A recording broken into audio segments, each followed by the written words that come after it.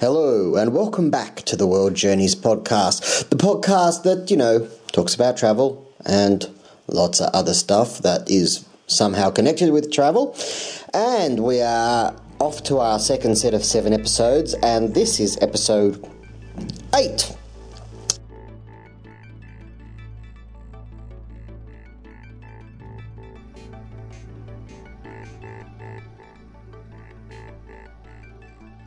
Today I'm chatting with Rob Lloyd, who is an actor, an improviser, and someone who last year took a show to the Edinburgh Fringe Festival. His Doctor Who themed show, Who Me, was very successful. He's also taken it to around Australia and also to New Zealand. So he's had a bit of experience touring a show. And of course, the main reason I wanted to speak to him today was because of the Edinburgh Fringe Festival, which is about to start at the beginning of August over in Scotland, and I wanted to talk to Rob about his experiences there last year. So, without further ado, may the podcast begin.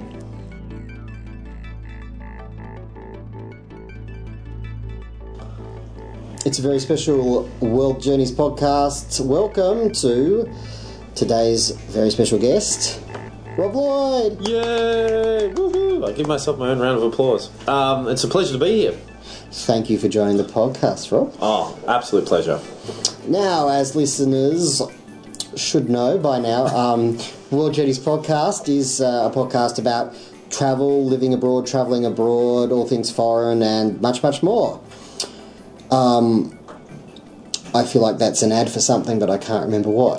So everything auto and much, much more. I don't know what that is. Anyway, and today I've asked Rob Lloyd on the podcast because Rob's done a bit of travel in the last couple of years. Rob is, amongst many things, an actor by trade. And he last year he had the Edinburgh was lucky enough to host Rob Lloyd's show. Yes, the largest sort of like live performance festival in the world.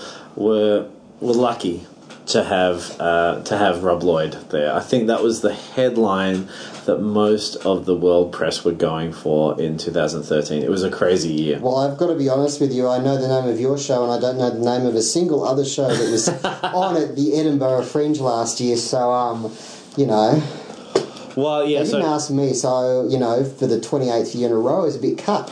Well, yeah, I think you should be. I think the nerves that they have, they're feeling a bit intimidated by you, and I think they should just forget about those feelings of inadequacy and just approach you, and finally we'll get to see your show live on stage, and everyone can come and enjoy the wonderfulness of your opinion of the world. Well, yes. Well, as you know, my show is basically 16 hours of me standing on stage listing everything that annoys me. But for Edinburgh, I was prepared to modify it to do it all in a bad Scottish accent, throwing, haggis at the audience at the same time. They would have loved it, lapped it up. There's nothing like a whole bunch of awful Scottish cliches when you're talking about anything to do with Scotland. Exactly, because we know what Australian people love the most is an American or a Brit coming out and doing a show about how funny our accent is and acting out all our cliches live on stage. There's nothing more entertaining than that. For all our international listeners, and I think possibly quite a few of them are not from Australia, in fact the majority, just to let you know, Australians don't have accents and you all do. Exactly. The majority of us, unlike our leaders, are very welcoming and accepting of people from all over the world. That's right, mate. Mate. Welcome to Australia. So, Rob, first of all, let's begin with a little background. Why don't you tell us about your show? Sure. And, well, let's start with the show. Okay, the show's called Who Me, and it's about my obsession with Doctor Who. It's sort of like the second part of a nerd trilogy that I've been working on for the last couple of years. I'm just going to have to stop you there. Doctor Who. What is that? Well, Doctor Who is a science fiction show, Andrew. You may not have heard of it. Yeah, that has run for over 50 years now. It's basically about a guy from another planet who travels around time and space in a machine called the TARDIS and just pretty much saves the universe every single episode. Dear listener, if you have not heard of Doctor Who before, you need to take a good hard look at yourself. So yes, Who Me was about my obsession with the television show Doctor Who, and I put myself on trial in the show to find out whether Doctor Who was a good influence or a bad influence over my life. I've been very, very lucky that the show's been so embraced by so many people, and I've toured it not only around Australia but to New Zealand and over to the UK for Edinburgh, which was wonderful. For all our foreign listeners again, New Zealand, Australia, two different places. Yes. Well, but they do become the same if New Zealand does something really, really successful. Then we take it as our own. And then when Russell Crowe goes crazy, he's New Zealand. He's all New Zealand. We hand him back with with an open heart. So for anyone that didn't get my subtle hilarity, yes, actually Doctor Who is one of the things that connects Rob and I. Yes, both somewhat fanatical fans. I think I watched an episode once. Yeah. I think of being very diplomatic. That's a good way to look at it. Yeah, we have a mild love, or we watched it at some point. It's a memory back there. I think I can remember spending a good. I remember the one with the guy with the curly hair and the scarf. Yeah. Or that thing with from outer space when stuff happened. Yeah. That was my favourite one as well. That guy who played the lead, yeah, he was great. He was really good. Remember that other guy? I didn't like him quite so much, and I stopped watching. I prefer the other one. Yeah. I prefer the first one. Yeah. So Rob, how did this? So already you've talked that you've taken the show out of Australia. Mm-hmm. So already. We can see that this isn't just a tenuous travel length. That we're fully on topic with the travel podcast. Yes. But how did it come about that you got to take it to Edinburgh? When I started getting into the comedy scene, when I was a kid growing up, I always wanted to be an actor. But when I found out there's different forms of acting and you could actually work as a comedian. Or a mime. Yes, and when I use the word work, I use that very loosely. When I threw myself into the comedy world, finding out about how stand-up gigs work, about live improvisation, cabaret nights, all that type of stuff, I found out about the staples of the comedy scene in the world, and one of them is the Edinburgh Fringe Festival. And the only festival I'd known about at that time was the Melbourne Comedy Festival. So to find out that there was a festival that embraced not just comedy but also theatre, dance, music, any type of live performance, and to have it as the biggest, live performance festival in the world, it was something I'd always been intrigued by but never had the opportunity to go to. Because the type of stuff that I'd worked in comedy were mostly improvisation groups or sketch comedy groups, and it was time and money and all this stuff played in the hands of me not going. But I always had a dream of doing it at least once. So when 2013 came up last year, it was the 50th anniversary of Doctor Who, and I started developing solo shows for the first time. I thought Who Me would be the best fit to go, and it would not guarantee a successful season, but it would give me more of a head start. Because from what I've had so many friends go to Edinburgh and find out the difficulties of doing it, how hard it is to find audiences, how many people there are, how many shows are there, all these horror stories I found out. So did you go to Edinburgh, was that totally under your own steam? I want to take the show to Edinburgh, working with your producer, let's find a venue, let's get in there. Yeah, it's a festival that you aren't invited to. You apply for, really. If you can find a venue, if they accept you, then you're in. So we found out how the festival runs and where the best fit for us is my producer and director at the time went over to the Edinburgh Fringe the year before to suss it out. He went and produced another show, and so he got to see which venues worked, which was better, which had a better reputation. How he could write it off as a tax expense. Exactly. And so he came back and gave us a lot of ideas, so we applied for a couple of venues. We got into one of the ones in our top 5, and then the process began of publicising the show, sorting out technical requirements, and then hitting the ground running when you get there. So how long before this show opened did you hit Edinburgh? We hit Edinburgh. I got there a couple of days before, like only about a day or two. Yeah, I hit Edinburgh in 1999, and my hand was broken and had to be put into a plaster. It's not advisable to punch an entire city or hit it in any way, shape, or form. I strongly advise that. So yeah, I got there the day or two before. I met with our tech who was going to be running the show. Sat down with him. So yeah, pretty much arrived in Edinburgh. Met him that evening. He took me out to dinner at the local pub, so I drank at the Arthur Conan Doyle, which was very, very cool, because I'm a huge Sherlock Holmes fan as well. And then the next day we did our tech rehearsal, and the day after that we opened. And we hit the ground running, and we did 4 weeks straight, pretty much performing every day. Yeah, so that's... 4 weeks? Yeah. Yeah, well, 3.5. And publicity, how did you get publicity? Because, you only gave yourself a couple of days lead in there. Yeah, we did a lot. I did a lot of work beforehand on the show of going to Doctor Who fan sites, and also on Twitter as well, promoting, finding out where, just like there wasn't an Edinburgh Doctor Who club, but there was a Glasgow one. So I connected with them, and they posted my stuff. My producer... that was kind of... Yeah. Because, people from Edinburgh and the Glaswegians... we know there's a bit of tension there. But who unifies everybody in any way, shape or form, whether you're a classic or modern, we should all work together. So did a lot of online promotion, and when we got there, we hit the ground running as well. Had a new producer help me out there and found... I got a lot of good press. I did a couple of podcasts. I did a couple of radio spots. I was interviewed by a Scottish TV, which is the equivalent. Oh, wow. Yeah, equivalent of the ABC.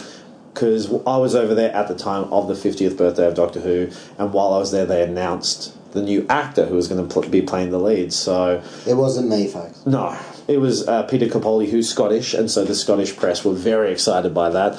So they looked in the guide, they found me, and they went and interviewed me about Capaldi getting the role, and helped me promote my show, which was a massive coup. And there were 4 other Doctor Who shows there. 4? Yeah, there was mine, there was a show called The Pyramids of Margate, there was a show called I Need a Doctor, and a show called Who Are You Supposed to Be? And we all kind of met each other, and especially myself and the cast of I Need a Doctor, which was a 2-hander. They were we saw each other a lot when we were flying out shows and promoting each other's shows, and I went and saw theirs, and they came and saw mine, and the other shows we kind of gelled as well, became a bit of a unity and helping each other out, publicise. And how were you in the end? How were the audiences? Well, we did very, very well. What we always heard was that there's thousands of performers, there's hundreds of thousands of punters. I was going there with nobody knew who I was. I was going on the basis of the love of Doctor Who. The fact that you look like David Tennant. And the fact that I looked like David Tennant helped a bit. That's why flying was majorly important. Did you fly out every day? Yes, but with costume. In costume, every day in costume. It was my routine. The show was on at 1:30 in the afternoon, which is actually a really prime time at the Edinburgh Fringe. Any other festival, an afternoon session on a weekday is just unheard of. But for Fringe, it's a really good time. Mornings are for cabaret, afternoons are for theatre, and evenings are for stand-ups. So flying every day, dressed as the 10th Doctor, so many people stop me because they'd accept a flyer because in the UK, Doctor Who is like one of their icons. It's one of their traditions. It's up there with like Fawlty Towers and Sherlock Holmes as some of the most iconic things about being British. And the IT crowd. And the IT crowd as well. So in Australia, when I talk about Doctor Who, about every fifth or sixth person is a Doctor Who fan, or they know about Doctor Who. In the Which UK, incidentally is much more common than it was. yes, but in the UK, everyone knew it, and pretty much everyone was a fan. I think I handed out, thousands of flyers, and I only had one person who said, "No, I don't like Doctor Who." And I kid you not, one person went, "No, I'm not a Who fan." So it was a hard slog, and the crowds were actually really, really good. We were told horror stories about average audiences were about 3 people. And we were in an 80-seat venue, which was massive for a first-timer at Fringe. And we were averaged about 30 punters, which was great. We got close to sell out about 5 times, which was really impressive. One was on a Monday afternoon when I actually had Dan Starkey in, who plays a character in the modern series called Strax. And he was in the audience when I had an almost sell-out crowd, which was great. It's just, And I remember one time in particular, I'd finished a show and I had 25 people in the audience. And they loved it. It was a good show and stuff like that. But I was feeling really down because I'm there going, man, I'm not really moving these tickets a lot. I've been consistent all the time. It was near the end of the 3rd week, so that's the dip when you've been doing it so long and you love doing the show, but you're just tired and exhausted and you just want a change of crowds going up or whatever. And so we did the show. I was really down, really irritable, and I went and saw another show, which was a friend of ours had put on. And Australian? No, this is the thing. When I was over in the UK, they announced the new Doctor, but in the UK, you need a license to have a TV. And that license money funds the BBC. And I didn't have a TV where I was staying, so I got on stage at the end of my show for 3 days leading up to the Sunday, going, seriously, if anyone has a spare TV, I would just come in for half an hour, watch the announcement, and then leave. And everyone would laugh. I go, no, I'm serious. And on the Sunday, the afternoon of the announcement, I made the same statement, and this American girl put her hand up, and she said, "Oh, come to our place. We're here doing a show. You can come watch the show. I'm a huge Doctor Who fan. That's why I'm here. And you can watch the announcement, and the others will be fine." And so this was Laura, and we met and we became great friends, and the rest of the cast of the show, we became mates as well. They didn't know anything about Doctor Who, and so they were highly bemused when this announcement was made, and I'm jumping to my feet, a 36-year-old man jumping to his feet, punching the air, going, "Yes, we've got an old Doctor again," and everyone going, "What the hell's going on?" But we went and saw their show, and their show was from New York. They're from Manhattan, and they were doing a show about 3 generations of women, Jewish women affected by the Holocaust. And they were in a 90-seat venue, and the crowd that I went to see it, there were 4 people. Oh. Yeah, and they said, that was one of their lowest crowds, and so I'd walked away from a 25 size crowd, and I'm there really pissed off, and I saw 4 people in this 90-seat venue, and that gave me a bit of humble pie and a bit of perspective.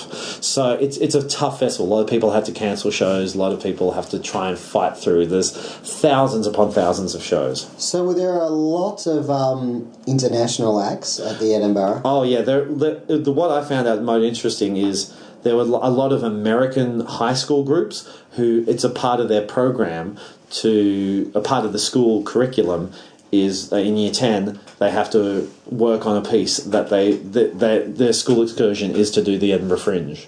There's a whole sub-genre of shows at the Edinburgh Fringe. There are university choral groups and a cappella groups. So you have all the major universities around the UK have their choir group or their glee club, and they all come, these groups of 30 early 20s boys in matching T-shirts with their insignia on it, singing covers of Hit Me Baby One More Time and Then You Raise Me Up, trying to get people in. And there's a subgenre of middle America drama teachers who do an excursion once a year or once every 2 years where they get a cast, they put on a Shakespeare play, and they bring it to Edinburgh.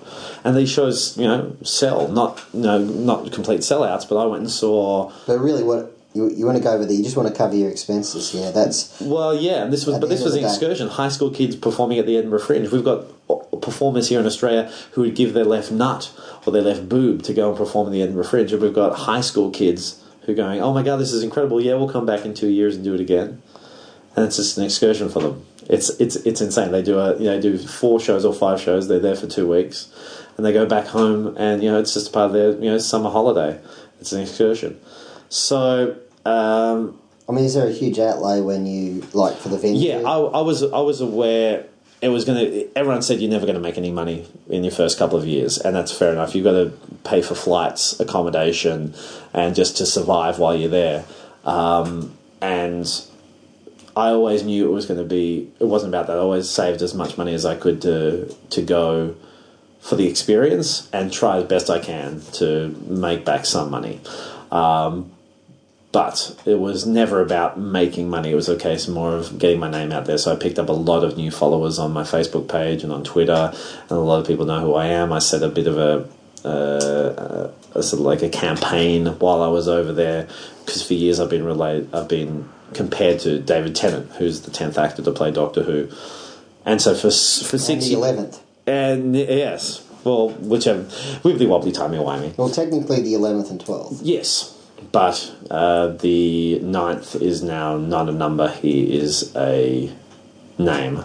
Anyway, so I knew it was just going to be a case of getting my name out there, and I set a campaign up where, for 6 years, I've had people coming up to me going, "You look exactly like David Tennant." While I was there in Scotland, in the UK, I said at the end of every show, "If you ever meet David Tennant, go up to him and say you look exactly like Rob Lloyd."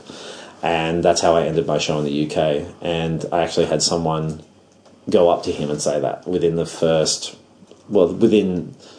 2 months after I'd done the show in Edinburgh, because he was doing Richard II on the West End in London. And so someone who came to the show was from London. She went with a friend to see the show, and afterwards she hung around backstage and went up to him and said, "As God is my witness, I can't believe I'm going to say this to David Tennant." And he looked up, he was surrounded by fawning fangirls, and she said, "But you look exactly like Rob Lloyd." And he went, "What?" And she laughed and she said, "Trust me, it's scary," and walked off. Did she tape it? She didn't tape it, but yeah, she did tell me. Should have just had the phone on. I know, just have it in there. But yeah, so Alex Marshall is forever the girl who started it. So she's the first girl. Oh, that's Alex. Big shout out to Alex Marshall if you're listening to this. Yeah. You probably aren't, but you never know. So yeah, she's the first girl to go up to David Tennant and say that. So yeah, the money side of things, and plus because my wife came over as well, so we knew it was not going to really be a money maker. It was more of an experience, and also we made it a holiday as well. So we spent an extra week in Scotland after the festival. We went up to the Highlands for a couple of days on a tour, and then we came back and spent the last 2 days of our trip just around Edinburgh when the festival had finished, and that was just incredible. See the town back to the way it is before the festival hits. So, following on from there, first of all, what was how would you rate the experience of the Edinburgh Fringe? Let's presume that not everyone who's listening is going to mount their own show and take it to Edinburgh, but Yeah.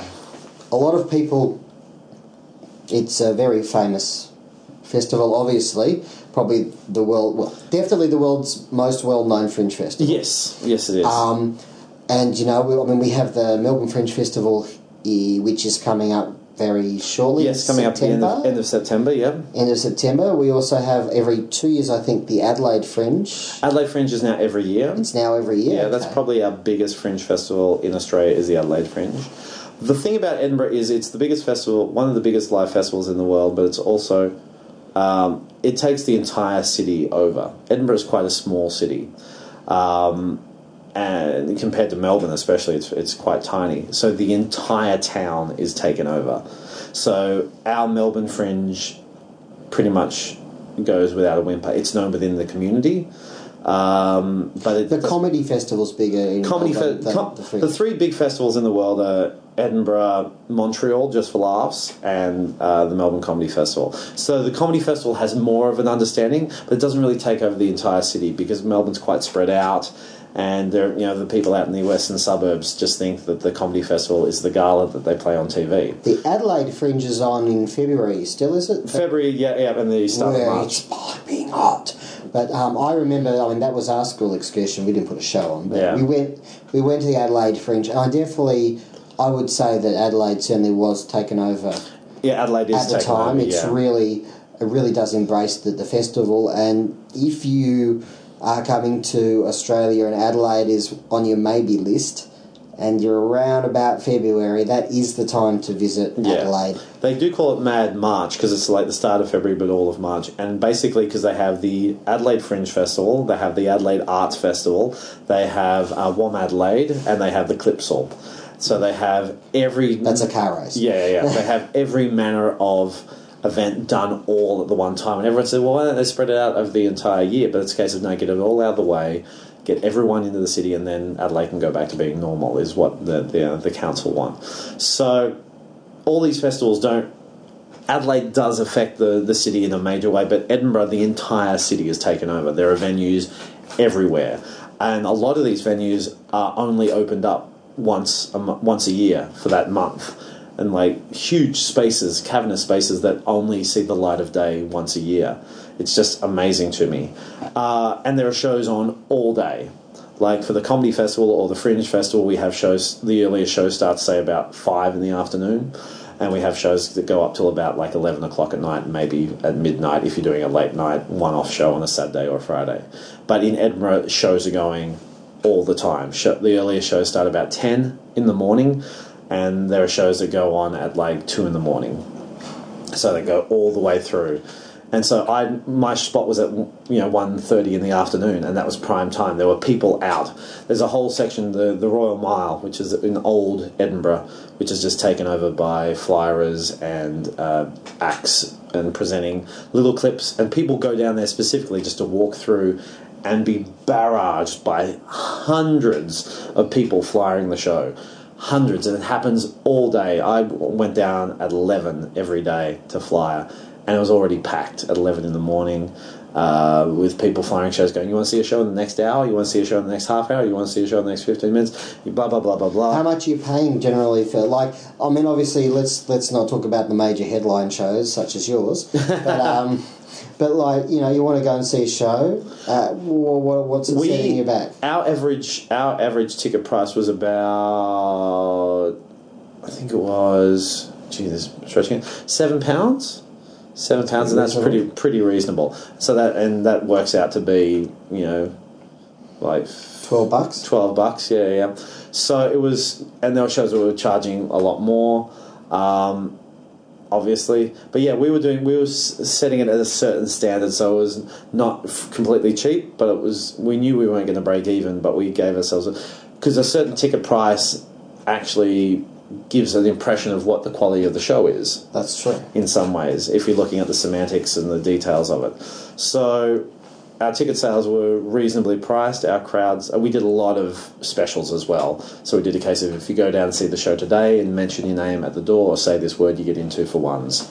So we had to do a lot of marketing going, see a show today, you want to see it today, you've got some free time today, go down now and you and your 6 friends can get in for the price of 3. And that was very helpful. And would you say that there was a huge influx of tourists into Edinburgh? Yeah. People go specifically just to experience the Edinburgh Fringe, and also because the Edinburgh Tattoo is on at the same time. Ah, is it? Okay. So every night is the Tattoo on. If you don't know what the Tattoo is, it's basically a military performance. I guess military bands performing, marching. And they also have other acts from around the world from other military groups from around the world come and do presentations, and they have cannon fire and they have fireworks every night without fail. At as regular as clockwork, 10 o'clock every night they do the fireworks. So any shows on within that time would have to deal with the fireworks. A beautiful fireworks display. Every night when I'd be walking home or out doing something, having a drink, 10 o'clock would come, the fireworks would start, we'd just stop. Every night I'd watch fireworks, and it was never boring and dull at all. It was like just the highlight of one of the many highlights of my time there. So yeah.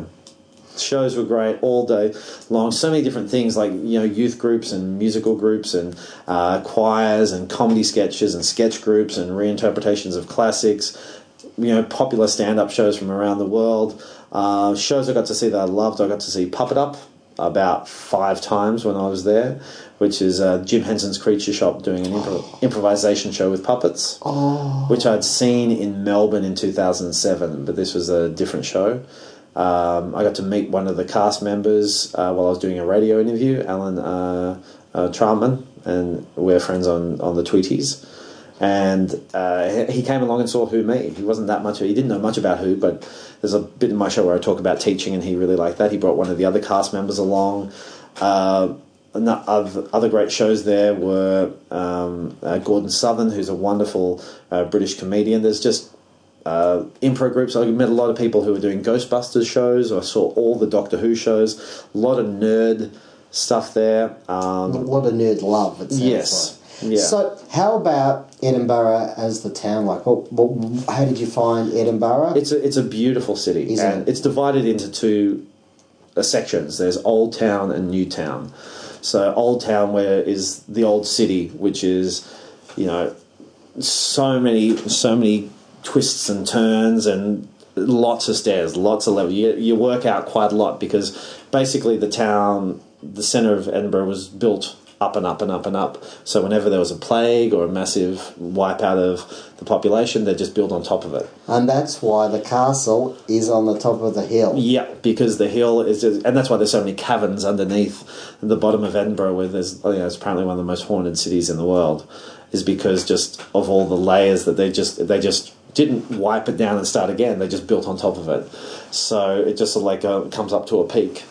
And then you go to New Edinburgh, which is more like everywhere else, but it was one of the first cities to do the grid format. Like in Melbourne CBD, you've just got the straight lines, and Edinburgh was one of the first cities to do that. So you cross the bridge and then you go into a beautifully laid out. They were under a lot of constructions at the time, preserving the essence of the heritage of this this ancient city.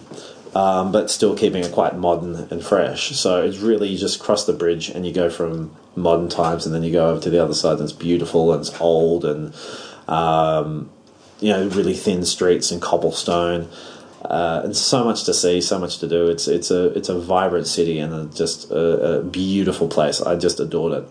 How was the weather while you were there? Weather was great. We were there in August, so it would rain probably once a day for about half an hour. And it was just very light rain. Sometimes it would be a little intense. But the thing was, it would rain like clockwork just at the end of my show. So I'd finish my show, and what I do at the end of my show is I sell posters and badges. And I had to do it outside because it was a very small venue and there wasn't enough room, and we had to cross over with the show in after us. So I'd go up the top of the stairs. As people were coming out, I'd be there with flyers and badges and say, come over here, have a chat and stuff like that.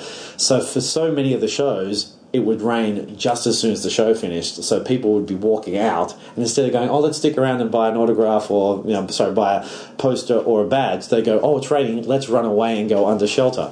So that was always annoying. But it was beautiful. It was always in the low 20s for the pretty much the entire time there. That's August, and I was. Yeah. It's been some 15 years since I went to Edinburgh myself, but I was there in July 1999, and one of my distinct memories from Edinburgh at the height of summer was that the maximum it got in the 3 or 4 days that I was there was about 12. It was so cold. I've heard how cold it gets during the winter and how freezing it is there, because it's so high in the Northern Hemisphere, obviously. But yeah, their summer was just... it was the end of their summer, so it was the start of their going into autumn. So the weather was quite nice. So I quite liked it there. But low 20s. I would have given anything for low 20s when I was in Edinburgh. It was... but I recall climbing the hill to the castle. I've recently rediscovered my photos from that trip, so I didn't take a lot. The castle was beautiful. Edinburgh Castle was just absolutely gorgeous. And it's a great view from up there, though, over the town. And, yeah, I can only recommend to people, if you're in Europe during the summer, come the end of the summer, come August, get thee to Edinburgh. Go see some of the Fringe. If you like theatre, if you like, music, if you like comedy, you'll find something. I mean, you don't have to go there and see 25 shows in 3 days. You can just see a couple. Yeah. And enjoy the atmosphere of being there. And you can go, it sounds awesome. And it's packed with people. Like, population increases threefold. But you go for a 10-minute... It's such a small city. You go for a walk for 10 minutes and you're in one of the outer suburbs. And it's just like as if nothing's there. It's great. Like, I was quite far out. I was just like... It was a solid 15-20 minute walk to get to my venue, but it was a lovely walk in the morning. And my area was just dead quiet. There was a cinema just around the corner, so I got to see... World's End and Kick-Ass 2 while I was there. World's End, the episode of Dalek Invasion of Earth. Well, there's another Doctor Who reference for you folks there. So it was just... we're coming up to the Fringe Festival, Edinburgh Fringe, happening again this year for 2014, and I'm trying desperately not to think about it because I miss it so much. I knew I was like... Not hemorrhaging money, but I knew there was, money was going out and nothing was coming back in, but I just didn't care. It was just so much fun, and I knew I'd have to work hard when I get back to stuff. That's very much a travelling thing too. Yeah. So like when you go, whatever, let's go out. I don't care if I spend, £50 on drinks tonight. Yeah. You're enjoying yourself when the money's usually. Yeah. And if you're not, and you're spending money, then there's something seriously wrong. If you're spending all your money and you're destroying your daily budget and you're having a miserable time, you're probably in the wrong place. Probably time to just move on to the next place. But, how did you find, where else did you go in Scotland? We went up to the Highlands, so we had a week up there. We did like a 4-day backpacker. What's that? A week. So we went up to I went to Loch Ness, so we got to swim in Loch Ness.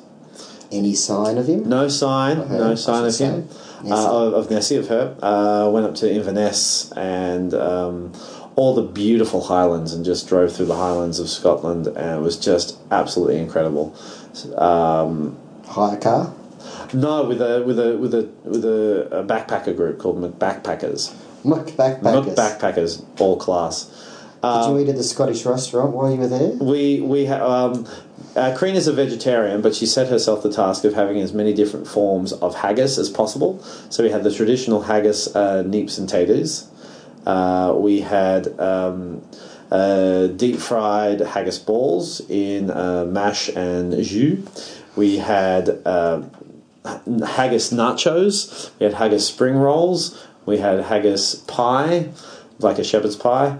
We had so many different forms of haggis, and fresh, real, authentic Scottish haggis is actually lovely. When I was in Scotland, I think there was like a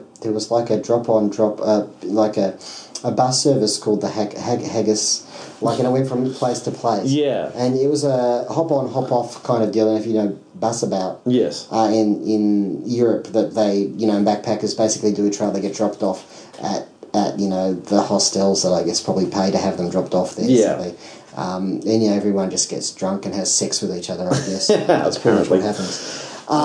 But, I mean, that does leave me with one question, and I hate to be completely ignorant. But please, let's presume that I know. Yeah, let's just say I know. But for the listeners, could you tell us what haggis is? Haggis is like... It's spices and herbs and all these, and vegetables all thrown together, and it's and bits of meat and suet and all this type of stuff put into. It's cooked in a sheep's stomach, so you don't actually eat the sheep's stomach. It's all this stuff cooked in together, and it's then presented, and you can have it with mashed potatoes or mashed turnips and stuff like that. And it's really spicy. It's got a wonderful, rich taste to it. But most of the versions that we get out from, any other country but Scotland is it's either tinned or it's heavily processed. Or people believe that it's actually an animal called a haggis. Yes, exactly. Or they just think it is, sheep stomach and all this type of stuff. But it's it's actually quite a beautiful and delicious meal. Well, it sounds like you had it pretty much every day. We had it all. I loved the nachos. I loved the haggis nachos. Haggis nachos? Yeah. So I thought it was pretty cool. Cream wasn't sold in that, but we both loved the deep fried haggis balls because we just like saying deep fried haggis balls. So we have many variations of it. Just beautiful history and heritage and gorgeous views, and it was a hard festival, as in you had to work very hard, but it was very fun. Well, you heard it here, folks. Rob Lloyd enjoyed eating Hagrid's balls. Yes, I did. I'm glad. See. So yeah, that was. It was just. I could talk for hours about just every little thing about it. I was there for especially haggis balls. It was just beautiful country, and I can't wait to go back. I remember flying into. I only got to didn't get to go to England or London where I really wanted to because our funds ran out. You've never been there before? Not yet. No. Well, we landed in Heathrow, so I was there. You've never visited the Who shop? Haven't been to the Who shop. I found Forbidden Planet, which was good in Edinburgh, but I had to.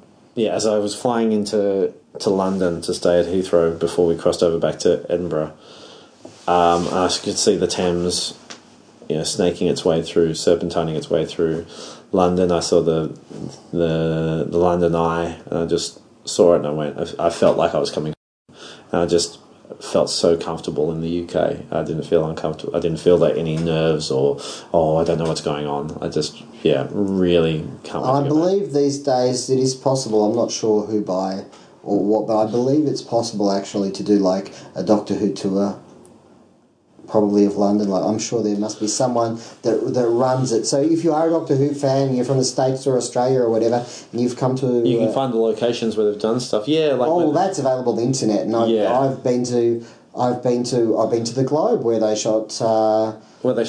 Shakespeare Code. The Shakespeare Code. I've been to. Now what do they call it?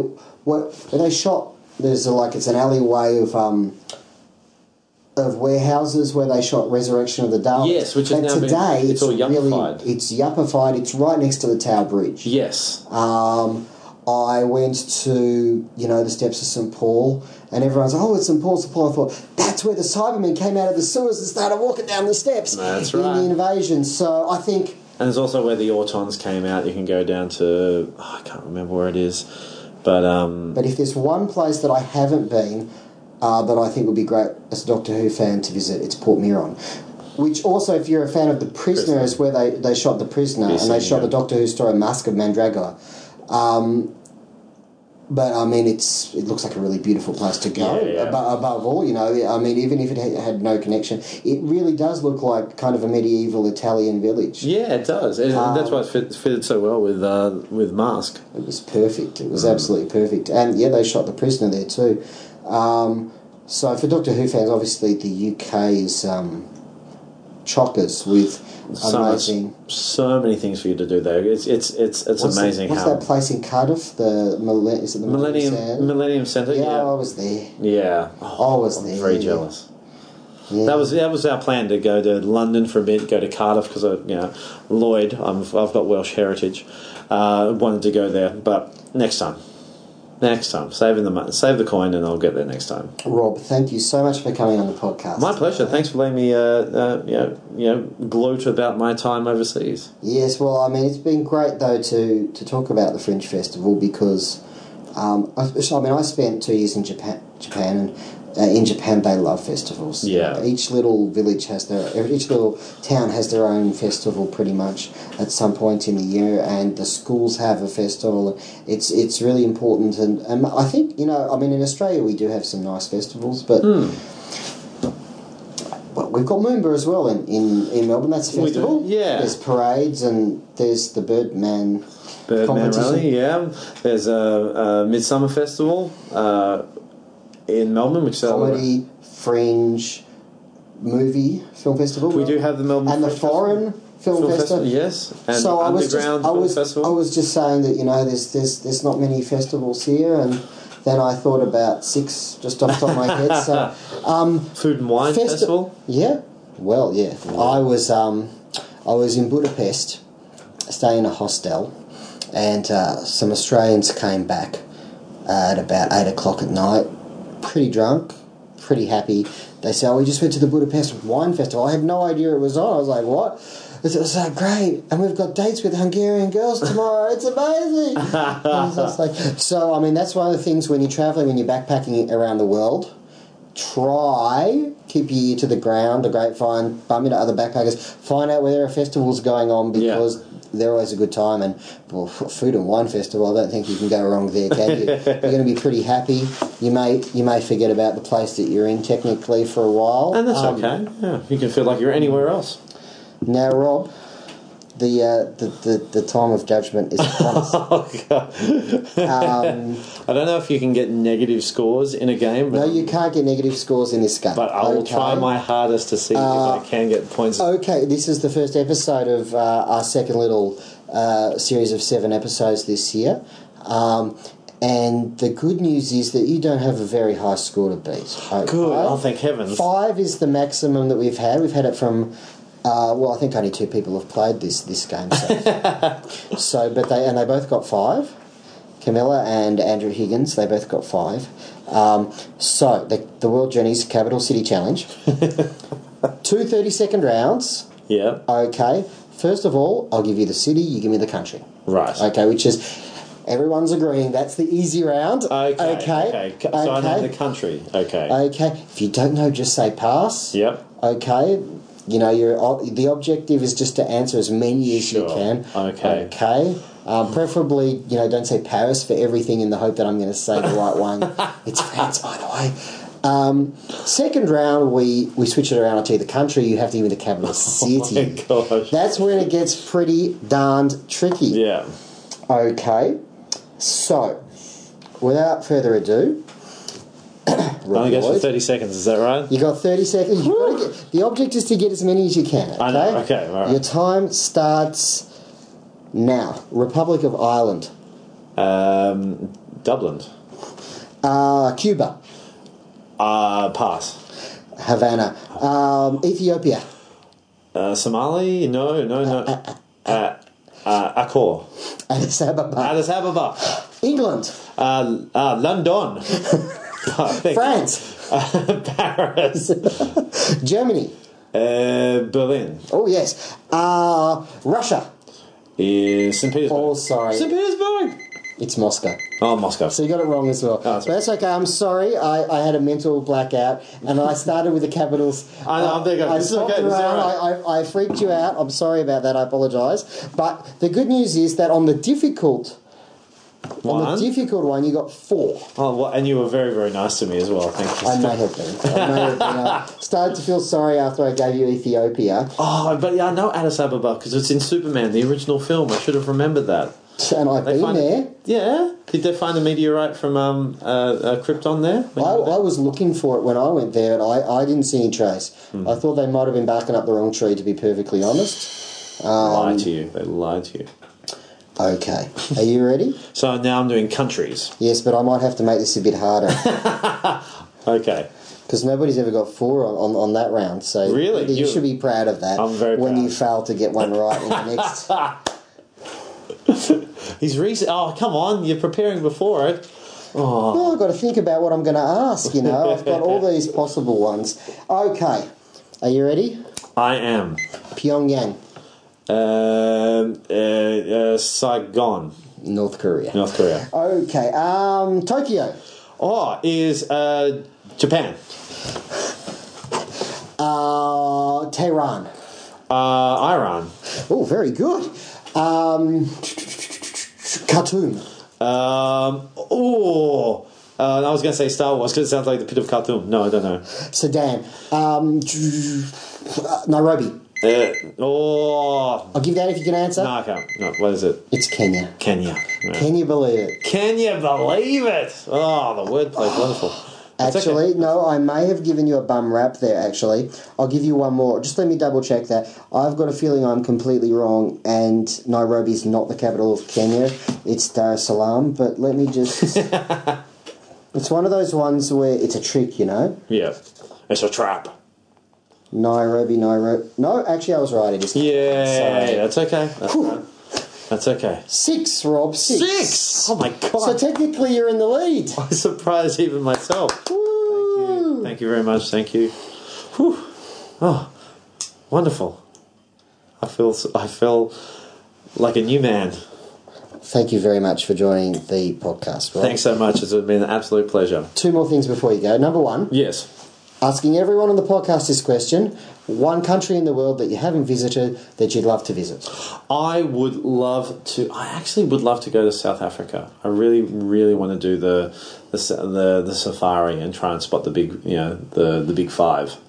I've always wanted to. I did that a few years ago to Melbourne Zoo. They were all there. Mm-hmm. They were all there. What other big 5? Lions, cheetahs, rhino, hippo, and elephant. Okay. Yeah. And for all those wondering about tigers, they don't come from Africa. They're in jungles. A tiger in Africa? Rob knows where that's from. I do. So that's what I'd like. Yeah, South Africa. I'd like to. Actually, no. Parts. Before I go, first of all, Rob, you're taking your show to another country later this year. I am. Yeah, I'm taking Humi to Chicago. I'm going to Chicago in the last week of September. Last week of August, and the first couple of weeks of September. So I'll be there for 2 weeks at the Chicago Fringe Festival. I'll also be there for Chicago Comic-Con, where they'll have nerd guests up the wazoo. I'll be taking Humi over there. I was invited to go over there, which was really, really nice. If Amy Acker's there, please get her autograph for me. Amy Acker isn't there. I think David Boreanaz is going to be there. But yes, Karen Gillan and Matt Smith are going to be there. Some of the guys from Big Bang Theory. Shatner's going to be there. I think they've got a couple of Star Trek people. I'm looking forward to not only doing an American festival, but also go. Anyone from Doctor Who? No, not at all. No real Doctor Who. No real Classic Doctor Who. No classics. But there is a Chicago TARDIS group that do Chicago. The ghost of Patrick Troughton's around that way, hovers around that way. Yes, was he in Chicago or was he? Might have been Chicago. Yeah. I have a funny feeling. I'm sure the Who fans will get in touch with us. It was in maybe San Francisco. I think Glenn of Shame from San Francisco. But yes, so going over there, and then I come back and go into Melbourne Fringe doing Who You're Supposed to Be, which is one of the Doctor Who shows I saw in Edinburgh, and the woman who was the Australian actress who was in it is now moved back home to Adelaide, and she's bringing the show to Melbourne, and I'm going to act in that with her. So come and see it. Come and see it. Every bit of information about me is on my website, robloyd.com.au, or you can follow me on Twitter at FutureRobbie, BBY. And if you mention this podcast, you'll be just as entitled to buy a ticket as anyone else. Exactly. All are welcome. Except for people with really big heads that block the vision of the people behind them. It's just disgusting. It makes me sick. There's not many people I detest, but big giant-headed people are really just gigantism of the forehead makes me want to vomit. And for all our American listeners, that's forehead in America. Forehead. Rob Lloyd, thank you very much.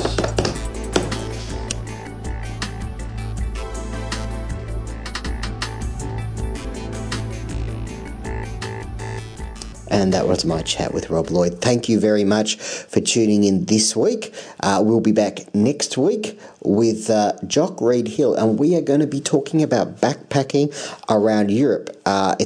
Jock's very entertaining. He's a great guy to chat with. This is going to be an interview over 2 weeks, so we're going to cover a fair bit of ground. You're going to hear some great stories from Jock, some funny moments, so it's going to be definitely worth tuning in next week. Rob got 6 on the Capital City Challenge on the World Journeys podcast, which is a pretty good effort. I, of course, was forgetting that Michael Woolhouse is the clubhouse leader at the moment with 7. So we will put Rob there in second position. This is the sound of me writing Rob down at second position. And if you believe that, you'll believe anything. So, yes. So please come back. Thank you very much to Rob for joining us today. And next week it's Jock Reed Hill. Until then, may the journey never end.